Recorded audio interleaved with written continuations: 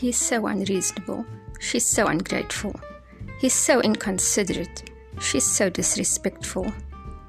He's so unloving. She's so... And on we go, never really having a clue about what's happening in his or her world. Or do we? Let's dive into the world of his and hers and learn how we can better complement each other. Each week on His and Hers, I'll talk to someone about their perspective on relationships and what they wish the other half knew. Join us as we share stories, laughs, and the power of perspective.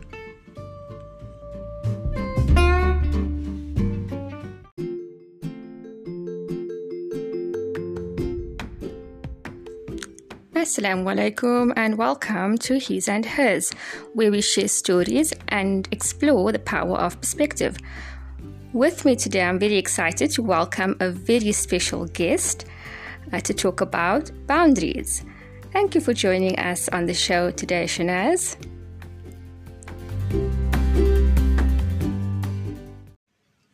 Shanaz, before we delve into the topic, please introduce yourself to the listeners who may not know you and tell them a bit about what you do. Assalamu alaikum salam. Halima, shukran for having me. First of all, can I just check with you if the sound is okay before I carry on speaking? Yes, it's good. Okay, that's good. Okay, so I am actually a registered counselor. For the last few years, I've had a private practice called Happy Confident Me. So it's definitely a journey that I took later on in life after being at home with my kids for about 10 years. So I'm a matured counselor, but not a tired one because I haven't been working for a very long time. I do play therapy for kids. I see individual adults for therapy, couple therapy, and I run parenting and consciousness workshops. MashaAllah. Okay, so let's get straight into the topic. I heard something recently the other day, it was quite heartbreaking, and it was about divorce and how COVID-19 is contributing to the divorce rate. And it just got me thinking how boundaries play a role in this and where boundaries come into play. How important are boundaries, especially in a situation that we find ourselves in now? I think that, relationships and marriages that were struggling before lockdown and didn't get a chance to work on the relationship was like pushed into like a level 5 crisis in terms of relationship breaking. So boundaries get tested in everyday situations, but when you're stuck at home with somebody and there aren't healthy boundaries in place, so your personal boundaries, your emotional boundaries, you have quite a few different types of boundaries, and that boundary is that how do you want to be treated, how do you want others to regard you, what will you allow, what won't you allow. That is basically your main boundary, your personal emotional boundary. And for a lot of people, especially for women, I think the struggle is much harder for women in terms of boundary making and boundary asserting, because it's not really a practice for a woman to be assertive. So when women are stuck at home, they've got to assert themselves with their spouse and with their kids, because you're now in the space where you're responsible for teaching your kids and still keeping up all the duties at home and possibly even working from home, trying to do your own job or your own career. So you have to actually have firm boundaries in place to be able to demarcate a time to say, this is work mommy now, this is home mommy now, this is school mommy now, whatever it is, so that you actually have the power in those situations and in those relationships. Yeah, I hear you. And that brings me on to my next question. Sometimes we're so determined on sticking to our boundaries, especially because, like you say, women, we struggle with this, and we probably have always been, going back and forth with our boundaries. So how do you suggest, how can a woman stick to her boundaries in a respectful way, keeping in mind that men thrive on respect and women thrive on love. But how can we still maintain this kind of healthy level of boundaries with those qualities in mind? Okay, so first of all, you can't actually maintain a boundary if you don't have one. Um, so the first thing you need to do is to figure out what boundaries do you actually have in place, and secondly, are they working? Because boundaries are unique to each person. There isn't this generic blanket of boundaries. I admire this woman. I want to imitate her boundaries. You can't actually do that because an authentic person is unique and not a photocopy of anyone else. So the boundaries that she's put in place are unique to her temperament, her personality, her sense of self. All of that is particularly her. I mean, myself, for instance, I've always maintained strong boundaries. Growing up, I didn't know it was called boundaries. So you're often referred to as stubborn, difficult, a whole lot of other words, because people aren't used to females being strong in themselves. So when you come across in that way, then you're actually bossy. You're actually bossy and what's another word for bossy? Controlling, domineering. And that term you often hear people say, "Oh, you can see who wears the pants in that house." They're probably referring to a bossy wife. But there's a balance, man. For me, I think I was too firm and rigid without the flexibility of empathy and consciousness and awareness and respect for others. I had to sort of pivot between being too rigid and having no clue that sometimes boundaries hurt people, and learning to actually, as they say, read the room, feel the energy of the people, and adjust the boundaries accordingly. People aren't going to applaud you for putting boundaries in place. And a lot of the women I see in therapy do not have boundaries. So the question is, how do you maintain boundaries respectfully? First, you need to find out if you have any boundaries, because often we are trying to emulate another relationship that we know closely, our parents' marriage. And if we had a dismissive, submissive, subordinate mother and a domineering father, we either copy that pattern or we go against it completely, which is the other extreme. The ideal is balance, balancing the relationship. This is what a husband and a wife need to work on. So just touching on what you mentioned about you need to know as an individual what your boundaries are. So say somebody who's never really introspected and thought about what the boundaries are. How do you discover what your boundaries are? You need to go on a journey to yourself, because strangely enough, I'm busy launching a series of workshops now in September and October, self-esteem series. And one of the things we're working on is boundaries. Another session will be just on assertiveness, ending off with authenticity, because in this journey, everybody wants to be authentic and they want to use the word and they want to say it. But have you discovered who you are? Are you someone that you like?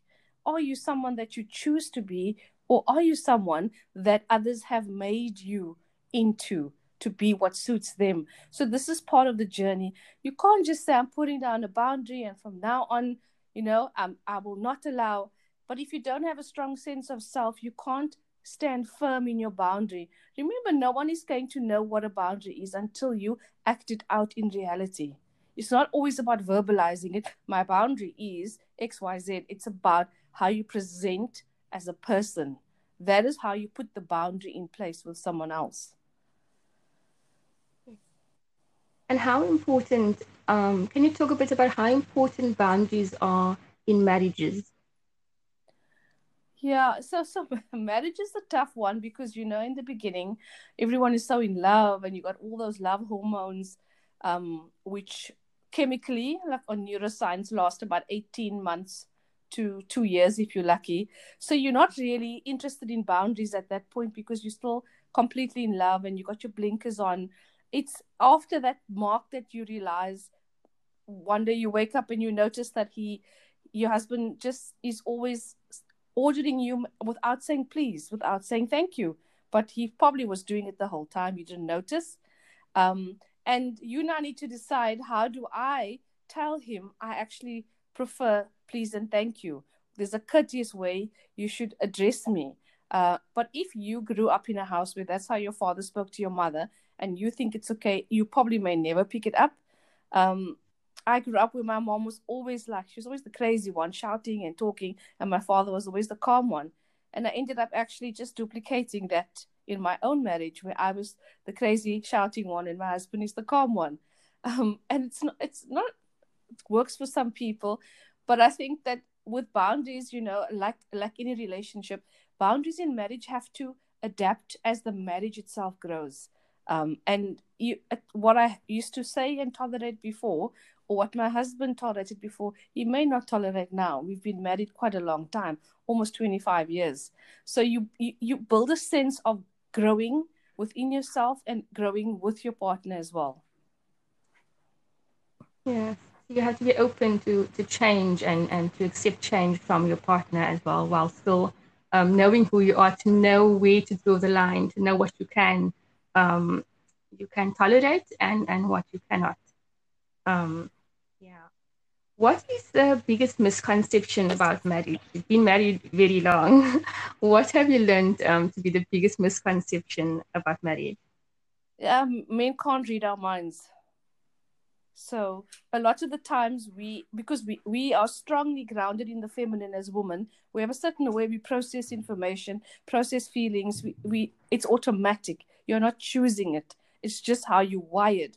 So what happens is we get frustrated, angry, hurt, because we think, because this is the key word, we think they know what we want. So we don't ask for it. We wait for them to read our minds. And thank goodness my husband said to me many years ago, I can't read your mind. If you want something, you need to ask me. So a lot of us will suffer when we're not feeling well. I'm not much of a journaler, and I have journals stacked up to the roof with 1 or 2 entries in. I buy them for the prettiness and I buy the cute pen. But I came across a journal of many years ago where I wrote an entry in that I'd been to the doctor and she said, you need rest. You need to go home and tell your family, no cooking. I put on bed rest. My in-laws would come for supper. They can't come because I'm not going to be cooking. So I actually had journaled down all of this and how I had had to tell my husband, I can't do anything. I need you to step in. I need you to take the kids to school, this, and that. But I had to ask. So what I had been doing previously was I'd been booked off many times before, but like a martyr, I would crawl around doing the deeds, with a heavy heart and a pained body, but never asking, hoping someone would notice my suffering and would then step in and say, wait, let me help you, let me do that. But in all those years, it never happened until the year that I actually said out loud, I actually need bed rest. And that means climbing into bed and staying there for a few days. And I actually did that. And my husband was seeing to the kids, and food was sorted, and everything was done. And after the 3rd or 4th day, I got up properly and I was a lot better. But it was more than just healing my body. I think it was the place of setting down a boundary that when self-care is needed, don't wait for someone to tell you you look worn out, you don't look well, take a day off, take a break. It was about putting the boundary down that I need to take care of myself. I need to prioritize my health.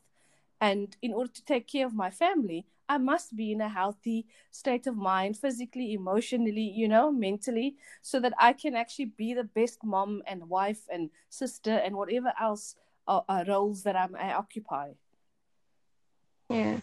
There's 2 things that were emphasized to me now as you were talking. And I was thinking, we so quickly jump into victim mode. We are taken advantage of, and I can speak about this a lot. Nobody cares, or we do so much, and I'm always cleaning and things. But what we fail to realize, I think, is that as soon as we just voice what's happening inside of us, and maybe just ask for help and say what you need, I think men are willing to try to meet that need, and try to help wherever they can. So it's about us just realizing what we need and actually finding the words for it and then seeing what happens. The trick, though, is I find that holding on to expectation sometimes could get us into trouble. So while you want to communicate your need and that your boundary is being overstepped or whatever the case may be, you also don't want to be disappointed that your boundary has not been respected. How do you handle that? So I think it's more the energy you embody when you are putting this boundary down. It's not like I didn't try before. I'd been booked off many times before, but I didn't do it in a way that was clear and well received. So you need to be in a strong place when you set a boundary. It must be something that you can stand by, right? And that is going to actually have the impact or the desired effect in your life. Like I said, lots of people have different boundaries. It must work for you in your particular situation. So yes, expectations, I could literally speak a whole day on expectations. And expectations is one of the facets of your ego, that this is the human nature to expect, right? To expect is to be disappointed, right? Mm-hmm. To expect is to open the door to suffering. It is an absolute guarantee. So what are you saying in that case? You don't one shouldn't hold on to expectation, but yet know your boundaries firmly? No, you're never going to not have expectation, but if you are unconsciously functioning at a lower level of yourself, you're going to have unrealistic, right? Impossible expectations and standards that can't be met. So if you're a difficult person to please, like I used to be, people actually don't care about your expectations. They don't even make an attempt anymore. So you like hurt multiplied by 100. Whereas if you put on a boundary and you have a realistic expectation with awareness of the other person's ability, right? What can they actually contribute? What can they actually do that's okay on their level? We want more from people often than they are able to give us back. And most of the time, it's because we are givers. We are givers and nurturers who give more. So by that token, we expect more back, and we are disappointed when it isn't, not realizing that when one is in a conscious present state, you are able to see what was being offered to you instead of looking out for what you didn't get. So this is often the back and forth in marriage, that you are sort of standing with your hands out, almost like you're begging for this expectation to be met, and then you get left with nothing. Or you get actually left with something you didn't want. So this is the danger of expectation. You're never going to be rid of it. It's just becoming conscious of an expectation, because expectation has its other three friends with it, which is judgment, the need to be right, and the need to control. The four of them are, for me, like key facets of ego that I talk about almost in every single conversation, whether it's individual therapy, whether it's a workshop. I did it on a Women's Day talk on Monday.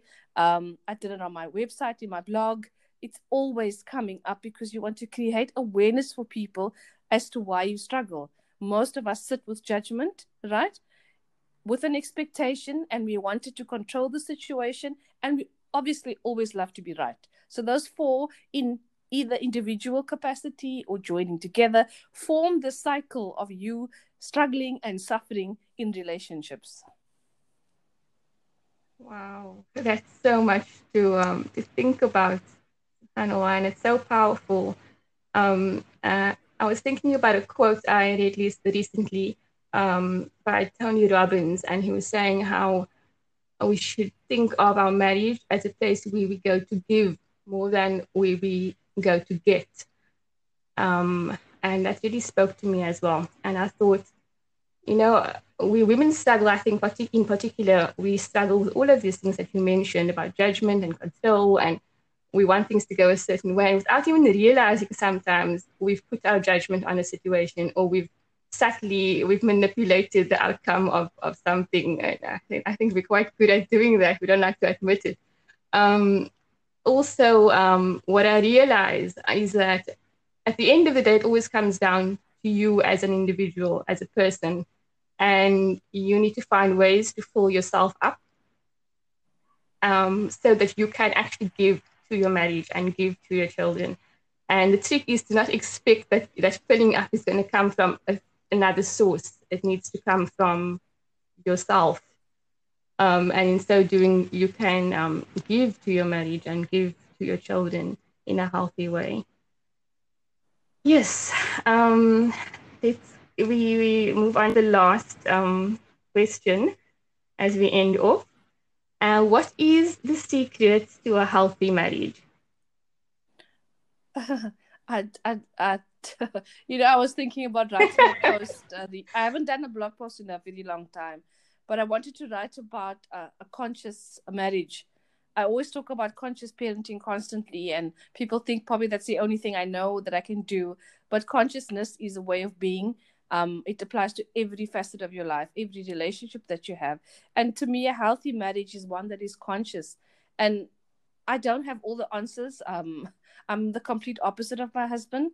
But what really helped our marriage grow was when I worked on myself, number one, and I changed, and I made myself happy. So you can have the perfect, in inverted commas, life, right, with a good husband and amazing kids, and you can still be miserable because it's about you. And the second thing that changed for me was learning love languages. Quite a few years ago, 2012 is when I discovered it, and it's an absolute game changer. It's what I do in my practice. It's what I teach when I do workshops. There isn't a person who enters my field of reference that doesn't leave and not without knowing love languages, and particularly their own. So the game changer in a healthy marriage is getting to know your partner's love language, because you would be speaking your own and getting very upset when the other person isn't acknowledging or behaving back in a loving manner. You have no clue. I guessed my husband's love language and I was wrong. And it took me 2 years for him to actually, because he said to me, please don't bring your work home. Because it was things from work. And then my kids were eager, they did it. And 2 years later, eventually I broke my husband. I wore him down. You know, that child that says, can I have a sweet? Can I have a sweet? I was a bit like that. And so I was like, then one night I just shoved my iPad under him and I said, just do this online. Because the paper one had been misplaced many times. So I sat there and I watched him until he finished it. And when it was done, I was like, it was nothing like I thought. And from that day on, I used every ounce of energy that I had to make sure I filled his love tank by speaking his love language. Because previously I had been doing the opposite. So I was really messing up and I had no clue. So, I mean, if you can find out what your love language is, just go to Gary Chapman's website or Google him.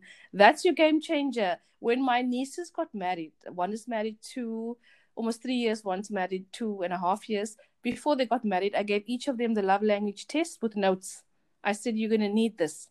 And my one niece actually said to me, she says, oh my word, she wouldn't have guessed that this is her fiance's love language, and I'm hoping they use it. If it was something that was given to me at their age, I mean, you start off with this because you're in love already with this amazing man and you have this good marriage, but you would have like a long term from day one, fabulous fireworks, magical marriage. And I mean, that's my dua for everyone, that you actually get to that point where you, when you're with your partner, it's like coming home and everything just falls away, and it's comfort, it's joy, it's laughter, it's just everything. It's a place to rest in. That is what a healthy marriage is. You shouldn't be running or hiding from it. It should be the place that replenishes you, gives you energy to go out and be with all the other areas of your life. That's just, I mean, I sound like a real nut job, but that's exactly how I feel.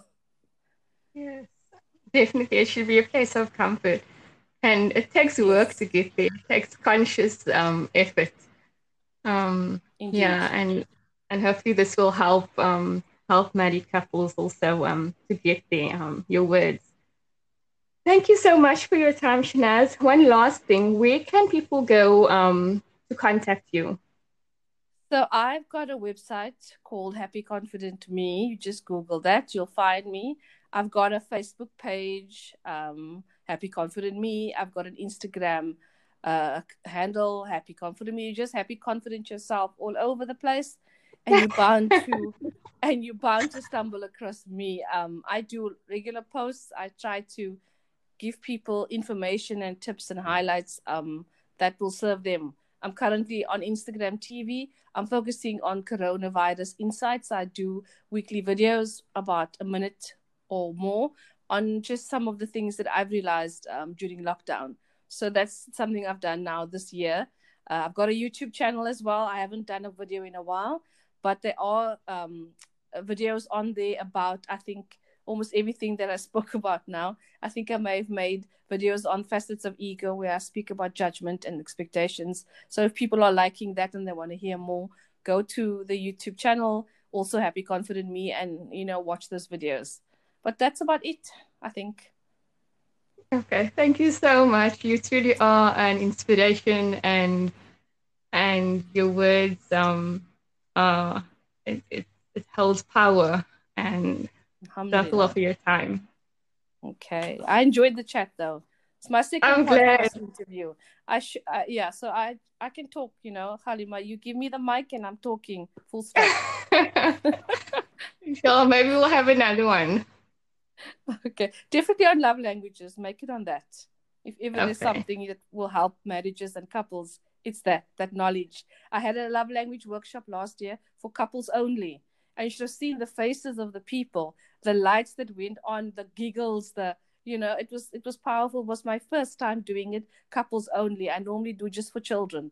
But I did a couples one, and you should have seen the people's faces. It was like priceless to witness, because a lot of what they didn't understand in their partner made sense. And a lot of things they didn't understand about themselves also made sense. So it's like double win. Yes. And it's so needed. I feel it's needed and it's necessary to have that, especially also for the children. It's necessary to have a solid marriage. I always say a marriage is the base. I always tell people your marriage is your base from which your family grows, like a foundation when you build. And a crappy foundation is a crappy house, cracks and this and leaks. So a marriage that isn't solid and resting in a healthy, conscious place will have cracks and leaks, and these are your struggles that come along. And the fact that my marriage is the way I described it isn't because it was always like that. It really takes work. It doesn't grow itself. It doesn't nurture itself. It's a conscious decision to put back into your marriage. A lot of people get married and they just think it's this fairy tale. And you have to grow up. I mean, I first had to grow up as a person and as a wife, and then as a mother. So each role I took on was giving me ways to improve myself that can enhance my relationships. I did not send my husband for therapy. I didn't send my kids for therapy so that they could be better for me. I sent myself to wherever I needed to go to grow. It's as simple as that. And our community, the Muslim community, is closed-minded. Coming to a therapist or a counselor is emotional support. It's having one person in your corner for that time that truly will not judge you and will support you. This is what I tell people. This is what I do. It's not about, being ill or having issues, or it's just about at one place. When you think about your whole life, is there a place that is judgment-free? When you visit your mother, there's judgment. When you phone your sister, there's judgment. When you talk to your husband, there's judgment. When you're with work people, there's judgment. There's just always judgment. But therapy is the place that gives you, I believe, a judgment-free environment. So that is my goal, to get more people to open their minds up, to come and get the support, that they need to help them, propel their life in whatever direction they need to go. Not because you're sick or there's something wrong with you. Just, okay, there I'm rambling on again. We just went right back into the interview. After you greeted me, I realized, oh my word, I started a new topic and I went on. Yeah, I said, give me a mic, and I can go. Literally, when I looked down, it was 20 minutes. It's now it says 28. I'm like, okay, yeah, I really went off. Okay, but anyway, we'll keep it for another time. Yes, inshallah. Okay. Okay, assalamu alaikum. Okay, salam. Okay.